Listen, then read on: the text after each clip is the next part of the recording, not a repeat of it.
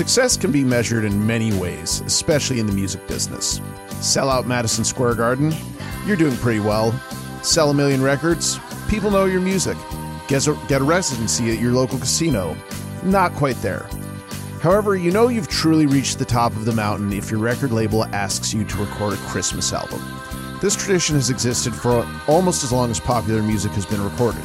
Irving Berlin wrote White Christmas for Bing Crosby in 1941. Rock Around the Christmas Tree became a hit for Brenda Lee in 1958. My favorite Christmas song, This Christmas, was written and recorded by Donny Hathaway in 1970. Well, I think we all know where this is leading. The song that haunts our dreams every holiday season, the ubiquitous jingle that pervades our society for 2 months. That's right, Mariah Carey's 1994 smash single, All I Want for Christmas Is You. I equate this to running a very successful Christmas tree farm. You put in work for a month of the year, watch all your income roll in, and then live off the earnings on a private island for 11 months. To be fair, I don't really know any Christmas tree farmers, so I'm kind of making an assumption here. Yeah, it checks out. Seriously, Mariah, the Queen of Christmas, makes a lot of money from this song year in and year out.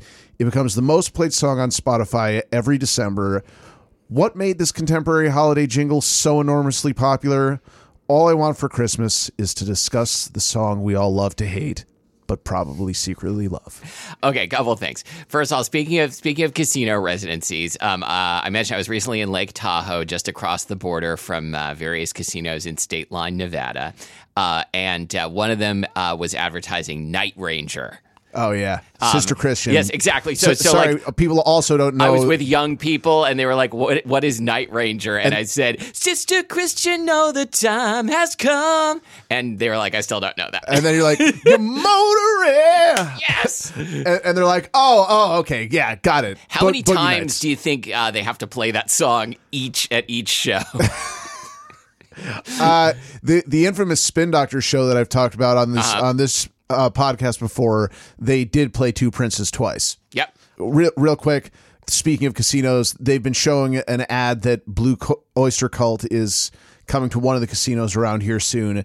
And just from the videos they show of the band, they look like the most boring live band in the history of live bands. Like, they're doing themselves a disservice where I'm like, I kind of like Blue Oyster Cult, but now watching this video, I don't want to go and see them. Yeah, I mean, first of all, definitely they're getting to the age where they're starting to burn out the day, burn out the night. Oh, I was going to say Fear the Reaper. Oh, but, okay. I feel like I like Blue Oyster Cult, or at least their hit songs, but I do not imagine them as like a vivacious live band based on those songs. Oh, yeah. Yeah. Okay. They're not running around like crazy. Okay. So I love this song, All I Want for Christmas Is You, unironically. I do too. Yeah. It's such a well-written song. It's an incredibly well-written song, and like no matter how good a vocalist you think Mariah Carey is, like just listening to this, like every time, like, oh, she's that much better than I thought even.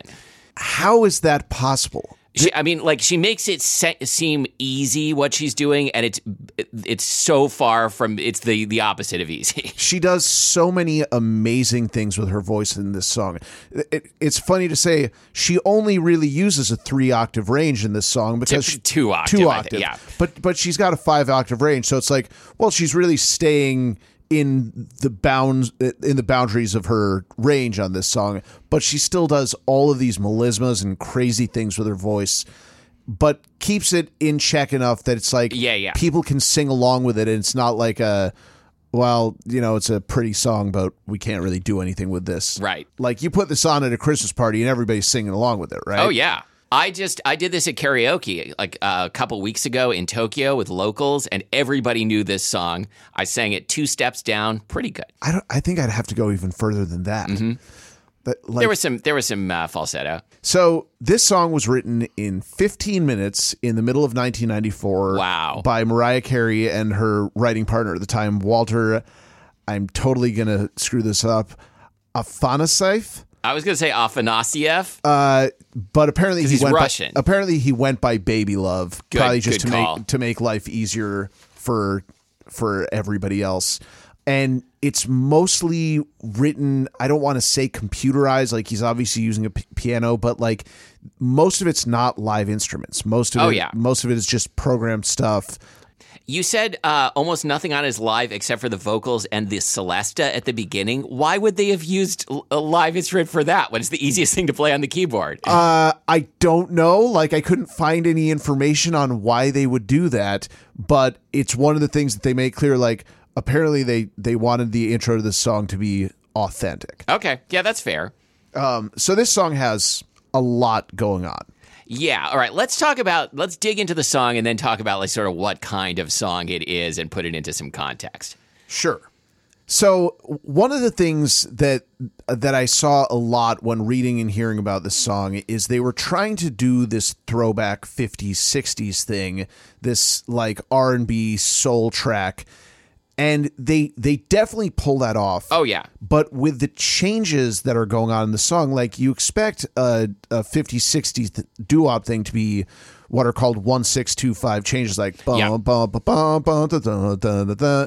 And this is not doing that at all. No, I think the changes are more like Motown influenced. Yeah, but with these alternative like climb up chords that they use that are they feel out of place, but they work so well, and it's what makes the song to me really, really interesting. Okay, so let's get into this because this is not a joke. I recently did a presentation at my office about this song, so I have many thoughts. What? Okay. So I work for a very small company, and we have an all-hands meeting every few weeks. And every time we meet, there's an all-hands meeting, one employee gets to present for up to 10 minutes on any subject of their choosing. And it goes in like hiring order. So my number came up like about four years in. And so I chose to present about how songwriters use chords to elicit emotion. And I talked about this song, and I talked about Radiohead's Creep, which is in the same key and starts off with almost the same chord progression. I had this conversation last night. I think this might be the fourth song we've done on this podcast where you've said, it's got the same chord changes as Radiohead's Creep. That's possible. I think like 2 songs ago we said this. Last time I talked about how Bittersweet Symphony is a 4-chord loop in the same way Creep is, but it's not the same 4 chords. Okay. But so this song, like you think of it as a happy Christmas song. Like, you can play it in like your Christmas party context. Everyone's drinking, having a good time. Mariah comes on. That is not quite what it is. This is it's an unrequited love song. And because of that, the chord changes are used to establish an awesome amount of tension and release for this kind of song. Right. The thing that really sticks out to me is like the chord, this diminished chord that's used when she sings underneath the Christmas tree. Yeah. It's almost daunting. Yeah. Like it might be a diminished, might be like a C minor 6, like something like that. Yeah. But that is not a chord you expect. It's not a happy sounding chord. It's a very like nostalgic, like sad, wistful kind of chord. And it's because, every song tells a story, or at least the good ones, and this is the story about, is Mariah going to get what she wants for Christmas or not? We don't know, right? Right. Okay. Side note here, which is not in the notes, right. But this came up last night, and I was thinking about it, and I want your opinion on it. So my partner, Lori, loves really cheesy Hallmark Christmas movies. I do too.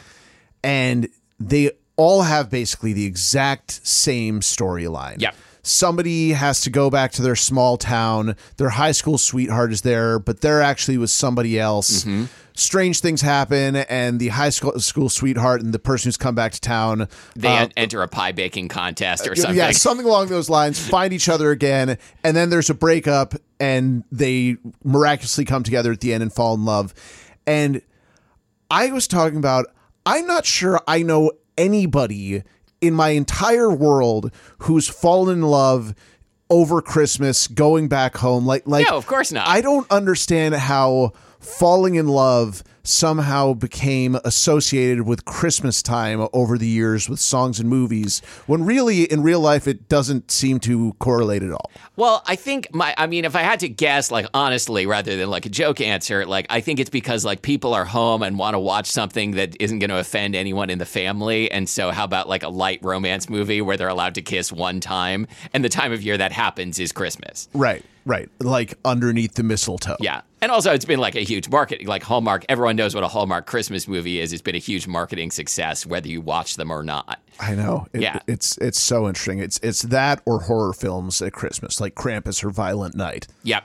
The other chord change that I think is really important in the song is the major 3 chord on "I Just Want You for My Own." That is a really strong, bold chord. Yeah.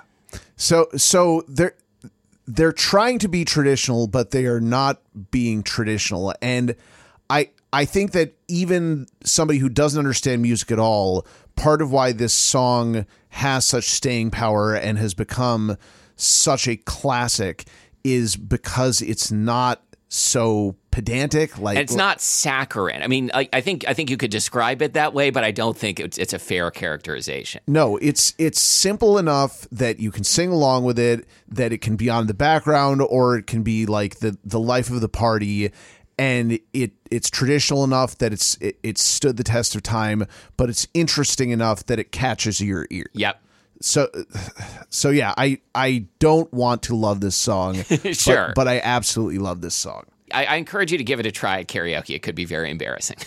So this all being said, this song did not hit number 1 when it came out. Interesting. Because of the way that music worked in the 90s, you had to release something as a single in order for it to be counted in the charts, because they had to go off of sales numbers. And this was not released as a single. It was released on the radio. So it was like was it like before SoundScan or no, like SoundScan existed, okay, but it wasn't chartable. Right. So in 1998, 4 years after it came out, it charted, but it didn't hit number 1. What is amazing about this song is it finally hit number 1 25 years after it came out in 2019, because charting started having to do with streaming, because everybody stopped using physical formats and started using streaming.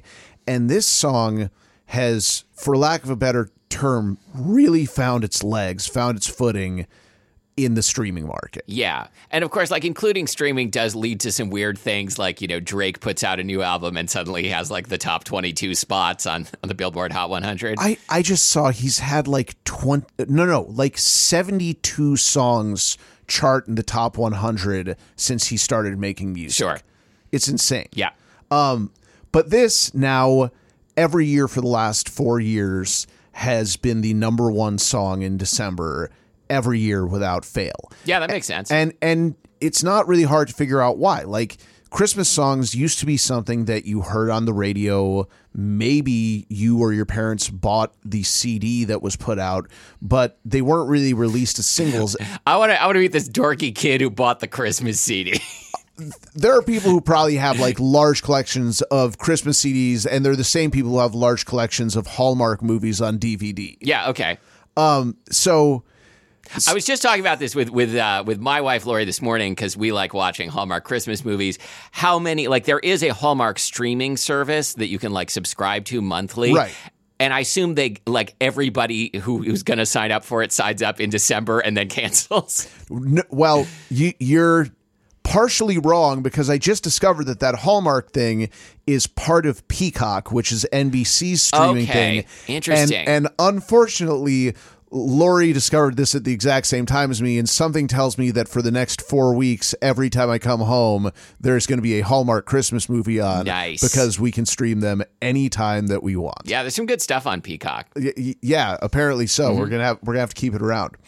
I mentioned this song as being ubiquitous in the intro. You mentioned that you did it at karaoke in Japan. Mm-hmm. Yep. Everybody knew it immediately. Yeah, I can't really think of other non-traditional Christmas music. Like, obviously, everybody knows Jingle Bells and Rudolph the Red-Nosed Reindeer. Sure. But, like... I can't think of any... Like, okay, so there's the Paul McCartney one. That's a really bad song, by the way. It is, yeah. It's a really bad song. There's like a U2 Christmas song, right? Well, there's Last Christmas by of course. Wham. Yes, all right. Very well known. It does not have as much like ubiquity as this song, but it is up there. This song has more than 4.3 billion radio listens. To me, it may be the best known song in the world. So I was thinking about that, and I think there is one other song that is clearly better known than this one. You may think it's cheating, but see, I'm going to see if you can guess, because it took a minute to come to me. I couldn't come up with any others that I could say for sure are better known than this, though. Like everything that comes to mind instantly becomes American, and so I'm trying to think of like worldwide, and the only thing that comes to mind is something like "We Are the World," and no, definitely not that. Like, absolutely not. Happy Birthday to You. That's a traditional, though. Oh, okay. You said non-traditional. Non-traditional. Okay. All right, then. I mean, what makes something a traditional? Because Happy Birthday to You was written in like the early 20th century. Okay, by whom?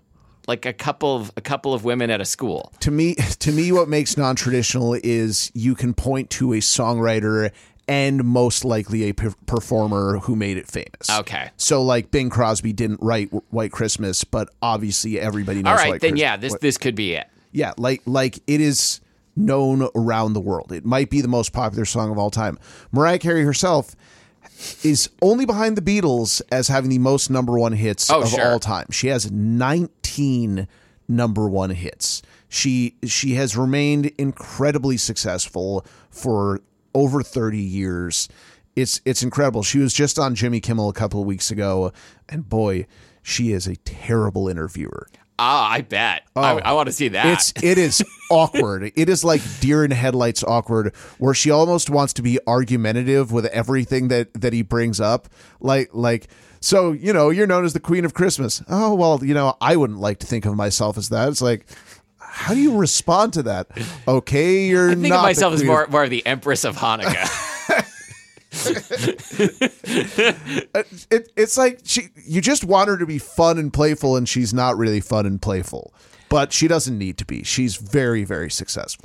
Yeah. So, like, to kind of go back to how the song makes you feel, like the conclusion I came to when I was like working on my presentation is like this song feels like the holidays in ways like both good and bad. Like it has all of the like mixed emotions of the holiday season baked into it, and I think that is part of why it works. Even the bridge is like a little bit dark, right? Right. But there's jingle bells going on during it. There's a lot of things that they've layered underneath everything. There's doo-wop background vocals. It's very nostalgic and contemporary at the same time. And yeah, it the first time you hear it, which is usually in November, not December, you're like the whole thing that she started doing on social media now, where she does the "It's Time" thing. You've seen that, right? I have not. What is this? So I can imagine what it is. On her own social media streams, she does videos every year like that get released on Thanksgiving Day, where she kind of pops out of something. This year it's a block of ice, as though she's been trapped in ice for the last 11 months. And Smart. She goes, "It's time!" and, like announcing, you're about to hear this song every day for the next 6 weeks. Yeah, but she's not the Queen of Christmas. But she's the Empress of Hanukkah. Right. It's really incredible. She jumped out of a menorah this year, but which candle? Clearly number 7. It's Dreidel Night with Mariah Carey. Oh gosh, she got so dizzy. So one of these side things, it's always fun for me researching each month for our episodes, because I always hope to find some little hidden gem about whoever or whatever we are researching. And this time, what I discovered is that Mariah Carey, during the time that she was recording the album Daydream, was in the evenings when she was done recording for Daydream, going and meeting up with her friend Clarissa Dane and recording an alternative rock album. I never heard of this until you put it on the agenda. Have you listened to it? I listened to the entire thing front to back. Is it good? It's great. Oh, okay. I'm excited for this. It's not on Spotify. Great. Let's do this next month. I found it on YouTube. Somebody Sure. put together a playlist that has all the tracks. But you said she doesn't sing lead on it? She wanted to sing lead Right. on it, and the record company, because she was under contract, was like, absolutely not. You can be on this album, but you can't put your name on that it, and you can't sucks. sing lead, which is kind of for the best, because her friend Clarissa Dane sounds eerily similar to Courtney Love. Like, it's Okay. a bit of a ripoff of Hole, but done really But well. I want to hear Mariah singing that. So the band is called Chick, and the album is called Someone's Ugly Daughter. Okay. And every once in a while, you get, like, you can hear background vocals during the entire thing, and every once in a while, you get a little bit of her vocals, and you're like, oh, there's Mariah. But it's so amazing that this exists. Like, the only thing that I could think of was, who was Garth Brooks' alter ego? Oh, shit. Chris Gaines. Chris Gaines. Yeah. It was kind of like Chris Gaines' thing, only it was so under the radar that it wasn't as deer in headlights as Chris Gaines. Right. Like, did you just kill your career by doing this? Okay. I'm very excited to listen to this. Yeah. The other thing that I read, and I don't know if I agree with, is that the label felt that Mariah was taking a big risk releasing this at the height of her career, because a lot of records Releasing All I Want for Christmas? Okay. they tucked Someone's Ugly Daughter under the rug like nobody ever listened Like to Someone's this. Ugly Daughter. Like, exactly. All I Want for Christmas, they didn't want her to release it when she did, because she was at the height of her career, and they were worried that it would be a career killer, because Christmas albums at that time were apparently, what groups would release when their career was waning. Yeah. Like, can we find some other way to market and sell this band, this group, this pop artist before they disappear into the ether for eternity? And so this was like right in the middle of everything for her, and turned out to be her most successful track of all time. Yeah, like, so this implies, like, the Wham song, like, kind of a sad Christmas song that's very successful. This song, kind of a sad Christmas song that's very successful. There's room for this to happen again, and I'm kind of excited to see if it does. Who's it going to be next? Oh, that's a good question. It's going to be... Does Taylor Swift have a Christmas album? Well, I mean, she definitely at least has a Christmas song, although I couldn't tell you what it is. Like, the like amount that I don't know about Taylor Swift is going to get me in trouble someday. Yeah, you Google this. I don't know who is it going to be? Well, I will say, so we listen to a lot of Christmas music over December in our house, and Kelly Clarkson has a song called "Underneath the Tree." Oh, okay. I love Kelly Clarkson, and it's really good. Okay. Like I'm not a huge fan of Kelly Clarkson, but it is a very good song. It was released in 2013, and you can't hear a Christmas playlist without hearing it. So in terms of something that's come out recently, not that 2013 is that recent, it seems to be the most recent. But of artists that are like contemporary right now, I don't think anyone wants to hear Drake do a Christmas song. No, I don't think so, but it'll happen. You'll see. All right, so we've said that this song sounds contemporary and classic at the same time, and to me, it is one of those songs that, like, you sort of can't believe it came out in your lifetime. It feels like it's always existed, right? And felt that way, like, from the first time you heard it. And I think that's true of last month's song, Bittersweet Symphony, as well. What other songs can you think of that were released in the 90s or later that you feel like fit that description? Not just hit songs, but that have that, like, old and new quality, and you feel like could be listened to by people of all ages, maybe? God, the only thing that came to mind isn't a good example, actually, but the only reason it came to mind is there... For a few years now, there's been this kind of trend of making things that sound throwback. Like, have you heard the Black Pumas? I think so. They sound very, very 70s. Yeah. They do this 70s thing very well. But well before them, Ray LaMontagne's album Trouble had this Neil Young-esque acoustic thing, and I don't know if the song Trouble is that well known, but yeah. But to me, you could hear it and go, This could have been written 40 years ago. This could have been written today. I'm not sure. It's an absolutely great song. Okay, I came up with a few that I want to nominate, and you tell me whether you think they qualify or not. One of these, I already saw it. I'm like, no, doesn't count. Okay. Smells Like Teen Spirit. Sure. Okay. Alive, Pearl Jam. Still very popular. Sounds a little dated. Okay. Seven Nation Army. Absolutely. Okay. Baby One More Time. No. Okay. Hey Ya. Yes. Okay. Get Your Freak On. Don't even know it. That is. Wait. Is Missy that Elliott. Missy Elliott? Okay. Yeah. Okay. Yeah, I could go for it. Kiss from a Rose. No. No. Okay. We Are Young by Fun. I can't stand that song. Okay. And I think it sounds. There was this. Okay, I have one coming up that I think is a bad song that you will agree is a classic. There was this trend, like when the Lumineers were becoming popular, where like everybody did the "Hey" shout choruses, and "We Are Young" is totally like that. Okay, everybody, we are like. Yeah. It sounds like early 2010s to me, and only early 2010s. Yeah, still like it. Fur by Blitzen Trapper. Nobody knows that song. I think you're wrong. That's the one that I was like. I think you're wrong. I don't think anybody outside of Oregon and Washington know that song. Okay, listeners, I don't know if we have an email address. Get on Facebook or some shit. Facebook.com/Hidden Jukebox or Instagram at Jukebox Hidden. Do you know the song Fur by Blitzen Trapper? Our listeners know it. Probably. Okay. My Heart Will Go On. Very dated. Very, very dated. I disagree. It's not her voice. It's what's going on behind her that I'm like, I can't imagine that coming out now and being like, wow, that's a good contemporary song. Yeah. No, I don't think it's a good song. I think it's schlock, but I think it fits for me. Okay. And finally, Nicki Minaj's verse on Monster. Timeless. Yes. Yeah. Okay.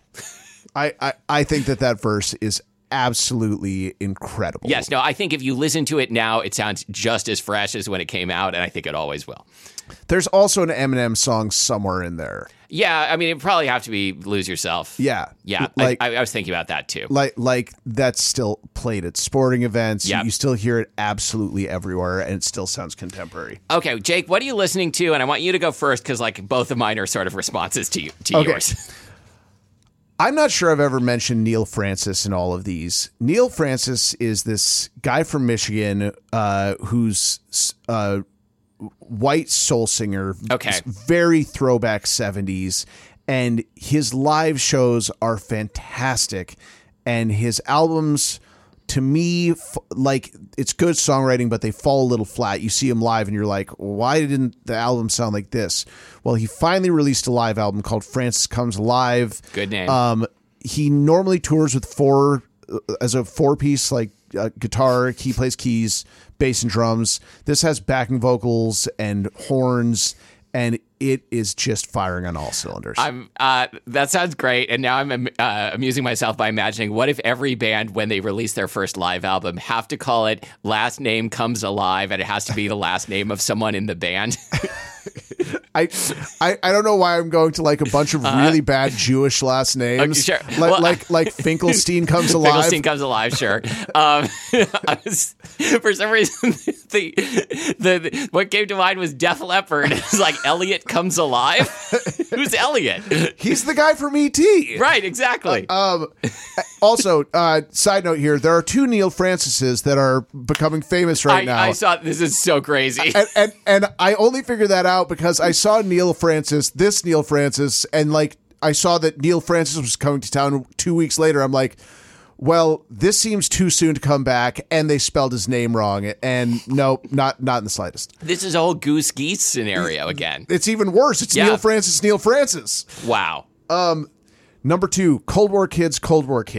11th studio album in 16 years. Okay. They're not quite King Gizzard and the Lizard Wizard, but... I'm going to admit, I know this band name and have never knowingly listened to them. I would argue that their lead singer is the best rock lead singer out there right now, except maybe the lead singer of Turnstile. Oh, God, this guy's so fucking good. So good. Nathan Willett, who's their lead singer and guitar player and plays piano, he's just a phenomenal performer and rock singer. And this band started out kind of like, I wouldn't say emo rock, but like post-emo rock. And now they've edged into a little bit more pop. And this is another really solid album from them. And then, speaking of King Gizzard and Lizard Wizard, guess who put out another album? Not Turnstile, unfortunately. No, I wish. They put out an album called The Silver Chord that is supposed to be their response to their earlier album this year, Petrodragonic Apocalypse, which was a rock album, like a metal album. This is their, I'm going to use the word attempt at electronica. Okay. It's good. There are two different versions of the album, a very truncated, like 35-minute version with all the songs, and then a very, very extended version where they're basically trying to create like a 2-hour dance mix. And it's okay. There's this conversation constantly in the Gizzard community that you can't release this much material and have all of it be excellent. And unfortunately, I think this is an album that is not excellent, but keep releasing. Oh yeah. It's impressive that you can even do it. There's literally a new Guided by Voices album that I'm not bothering to mention, even though it's good, because who needs to hear me mention that there's a new Guided by Voices album? Well, who needs, happens every week. Yeah, who needs to hear me mention King Gizzard and Lizard Wizard again? Okay, so I've got, first of all, one that I can't believe you didn't mention, which is Andre 3000, New Blue Sun. I have listened to it once. Do I like it? I'm not sure. Am I glad he did it? Yes. Is he definitely a mad genius? Of course. Like, I think everyone should give this a try at least. Yeah, you're not going to like it, but I'd give it a try at least. 99% of people who listen to this are going to go, yeah, but I just wanted him to sing or rap. It's for such a teeny tiny little contingent of his fans.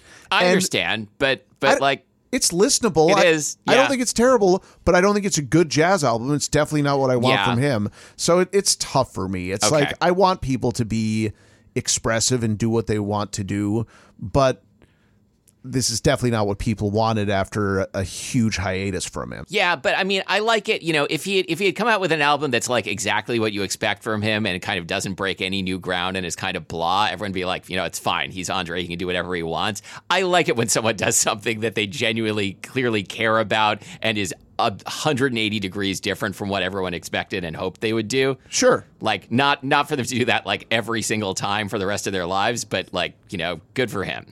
I don't think he meant it as this, but if nothing else, it's a big middle finger to everybody. Yeah. And I kind of like that. All right. And then my other one, which I know you've heard because I told you to listen to it, is the opposite of that King Gizzard extended mix. It is by a British indie pop band called The Photocopies. It's called Top of the Pops, and it is 13 songs and clocks in at 11 minutes long for the whole album, and I think it is a masterpiece. Like, these are extremely well-written songs, none of which are over 1 minute. One of them is 37 seconds, and I think works a bridge into it, and it is gimmicky, but these songs will be lodged in your head, and like you can put this on anytime you want and listen to the whole thing because it's 11 minutes. It's fucking brilliant. I was so glad that you didn't say anything about it to me when you sent it to me. I'm trying to find your text. All you said was something like, you said, I don't think you're going to like this album, but it's an instant favorite for me, and I think you'll appreciate the concept. That's all you said.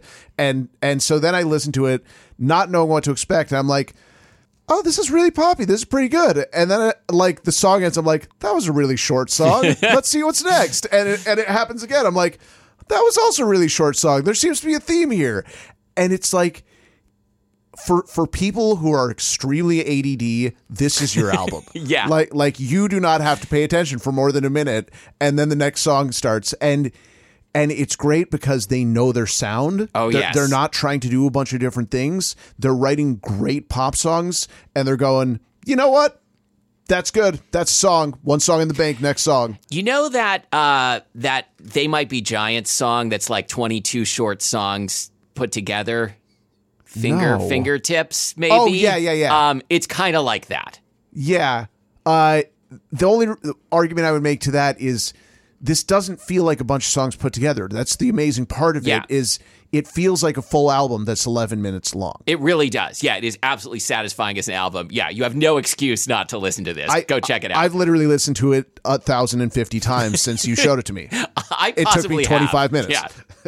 All right, where can people find us? You can find us online at www.hiddenjukebox.com, facebook.com/hiddenjukebox, instagram.com/jukeboxhidden, on all of your favorite streaming platforms. Yep, let us know if you've heard Fur by Blitzen Trapper. And you know what? If you haven't heard of Fur by Blitzen Trapper, listen to it. I think you're really going to enjoy it. Yeah. Until next time, happy holidays. I am Jake Amster. And popping out of your number 3 Hanukkah candle, that's me, Matthew Amster Burton.